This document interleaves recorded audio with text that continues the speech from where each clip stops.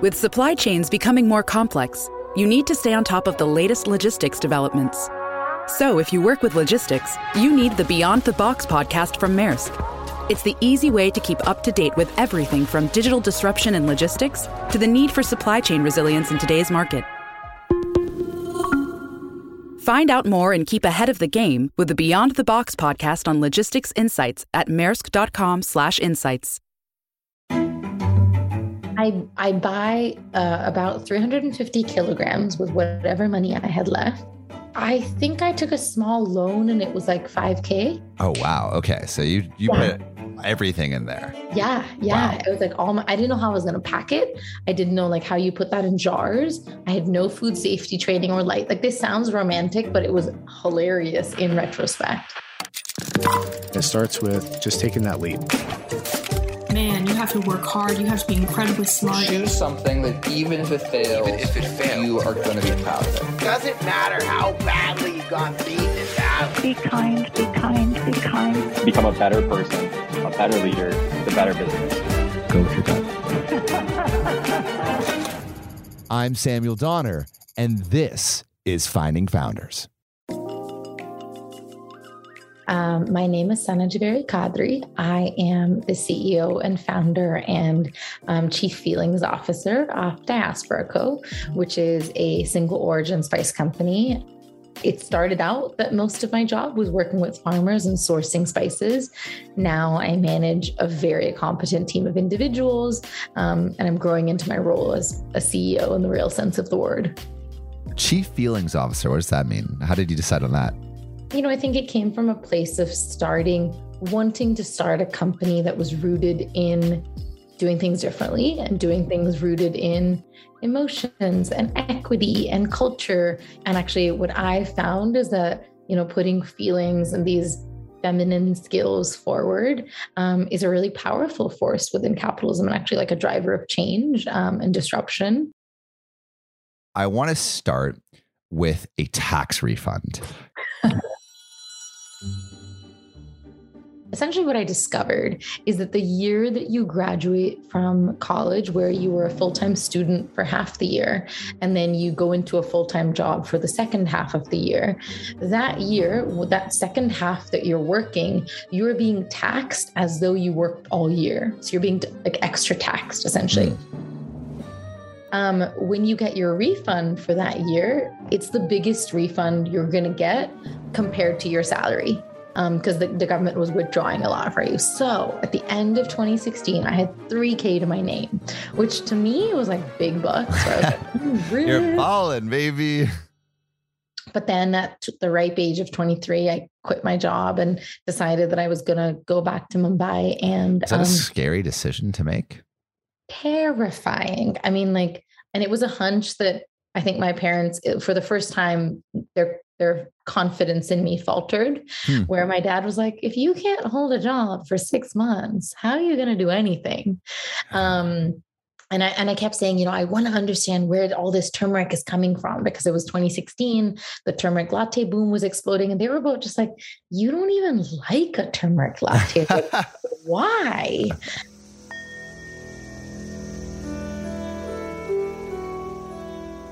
I was very homesick. I was born and raised in Mumbai, and so I was missing home, and something about the richness of turmeric was exciting. And you were in California for college, right? I was in California. So I moved here from Italy. I went to Italy for high school, but I grew up in Mumbai. So a bit of a bouncing around everywhere. The wanderlust was built in, I guess. And so just working in California, where my world, my work world was limited to marketing Californian produce, it didn't fit the stories that I wanted to tell at all. I wanted to be telling like global historical stories about how did citrus come to California from China? How did turmeric come to America via Gwyneth Paltrow or not? I was a photographer kind of by training, so I knew how to tell visual stories. I took that tax refund, I flew back home to Mumbai, and I started reaching out to turmeric farmers to go visit their farms and photograph them.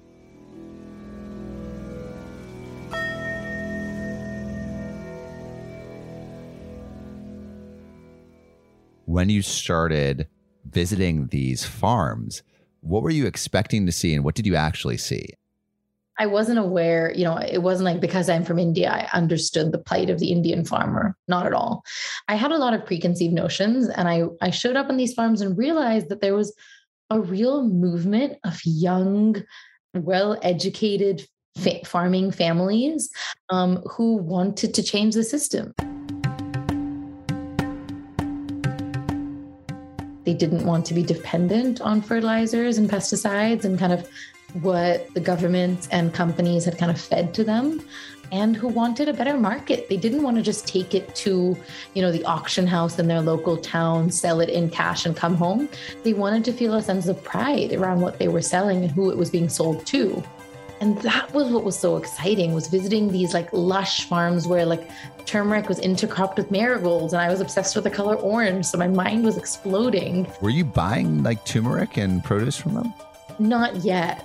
The wheels started turning and being like, these people want a better market. I know how to market. Like, if I can get this turmeric that they're growing beyond just using these pretty photos that I'm taking, if I can get it to America, I could at the very least, find 10 chefs who'll buy it, and I'll start with that. Do you think setting those small attainable goals was more motivating than like setting the giant goal? I think so. I think even now, I've always been an ambitious person, but the thought is always, what's the next step? And so the initial step, was I'll do this part-time. I'll take photos. I'll work as a line cook. I'll sell a little turmeric to some chefs. And then that exploded, and we sold out in hours of that first lot of turmeric. Wait. So you're in India, you're talking to farmers, and then you start buying some of that and you get it to America? I buy about 350 kilograms with whatever money I had left. I think I took a small loan and it was like $5,000. Oh, wow. Okay. So you put everything in there. Yeah. Wow. It was like I didn't know how I was going to pack it. I didn't know like how you put that in jars. I had no food safety training or like this sounds romantic, but it was hilarious in retrospect. So, all right. I'm working on a project right now under wraps, but like, I'm not worrying about the next 5 steps. I'm just, how can I get to the next step? And then I'll worry about all that other stuff later. Because I think that allows a lot of like quick action.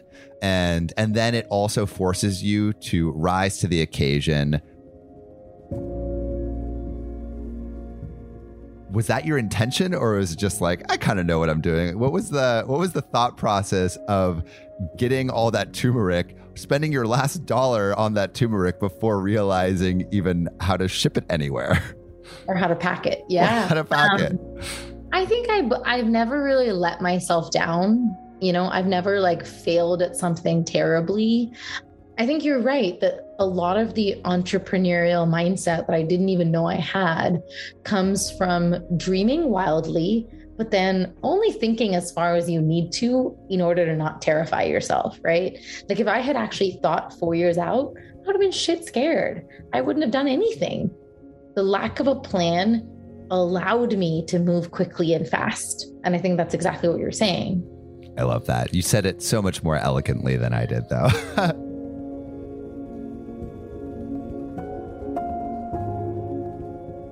What is that next step to get those bags of turmeric over to the US, thousands and thousands of miles away? I mean, I set up an export company in India, and then I set up an import company in America. From June until September, I was just like going to government offices and like begging them to sign my paperwork and like trying to get away with not giving them a bribe by just shaming them. Like it was like shame and sheer force of will. 2 S's to start any business. And then I flew back to the US in September, kind of praying that it would follow me and it would come.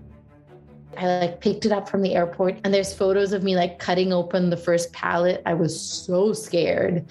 I was scared that maybe the airline won't release it. Maybe I don't have the right customs paperwork. I didn't know anything about importing. By some miracle, they released it.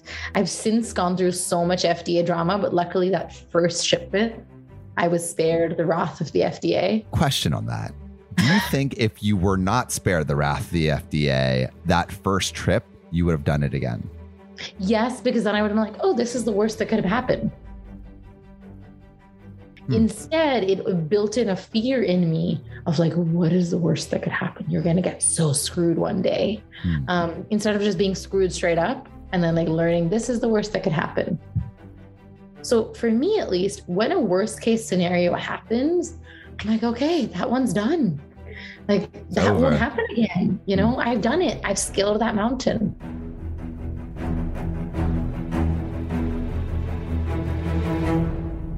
Maybe it's a unique mentality. Maybe it's like a bizarre coping strategy to deal with the madness that is like late stage capitalism. I don't know. But you did it. And what was it like actually trying to get those chefs to buy that turmeric? What was it like trying to sell the thing? That was the easiest part.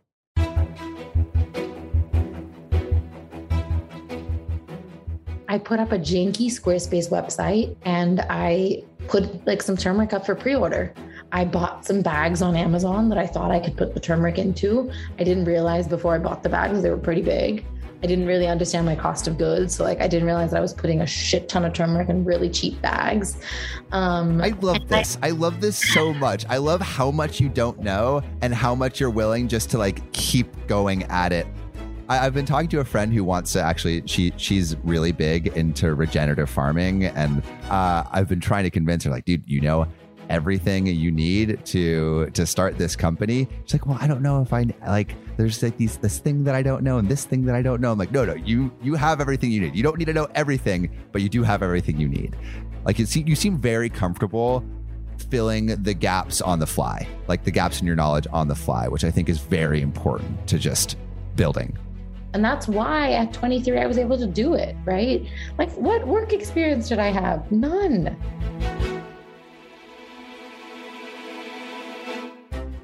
We put up that site for pre-order. We sold out in like 4 days. But it was heartening to realize that the demand for this tiny idea that I had was much larger than I expected. And I mean, that immediately got my wheels turning of like, they're going to want more spices. How the hell am I going to get more spices? And that's been a slow process, right? We've gone from just turmeric in 2017 to 2 spices in 2018, 4 spices in 2019, 8 spices in 2020, 25 spices in 2021. Wow. And at every level of those 4 years, demand has always outpaced supply. And it encourages that growth.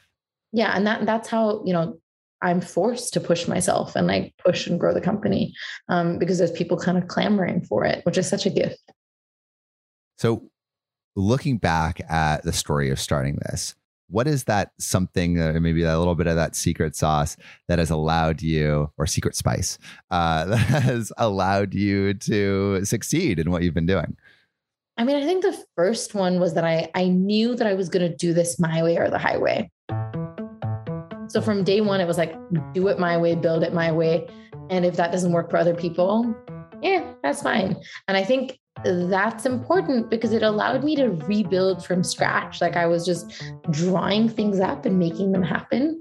And that ended up making us more innovative. It ended up like pushing us to do things differently. And I think I most of the time, that's what I'm pushing other founders to do is I'm saying, dream up your wildest dreams. Don't come to me with like, this is what the market wants. This is what I'm scared of. Come to me with like, what's your biggest, wildest dream? And let's figure out how to make that happen. That's the interesting part. Beyond that, in terms of secret spice, yeah, I guess being really, really okay with unknowns and okay with like things being terrifying. I think what I've always had to remind myself is that before this, I was bored at work.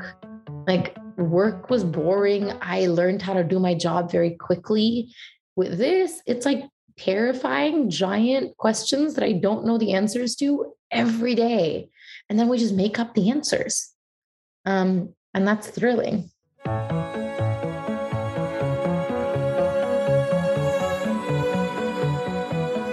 Thank you so much for listening. If you haven't already, make sure to subscribe, rate the podcast 5 stars, and share with a friend.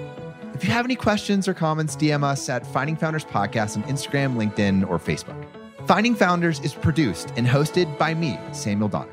Our Chief of Staff and Operations is Jessica Lynn. Our audio editing team lead is Adrian Tapia. Support from Matt Fernandez, Sophia Donner, Aaron Devereaux, Nicholas Guzman, Ashley Jimenez, Tomas Renteria, Lauren Yamada, and Maura Lynch. Our outreach and research lead is Ankita Nambiar, with support from Miriam Arden, Sarah Hobson, Lisa Le, Kenny Melody Sopani, Charisse Tan, and Marie Vaughn. Our writing team lead is Elizabeth Bowen, with support from Natalie Agnew, Abigail Azurdia, Elise Caldwell, Alexandra Huntalis Adams. Our design team lead is Shruti Ramanand, with support from Sohail Amatya, Tiffany Dang. The video editing team is Eli Lawrence. To see more of what we're up to, subscribe to our newsletter at findingfounders.co. Thanks again for listening, and see you next week.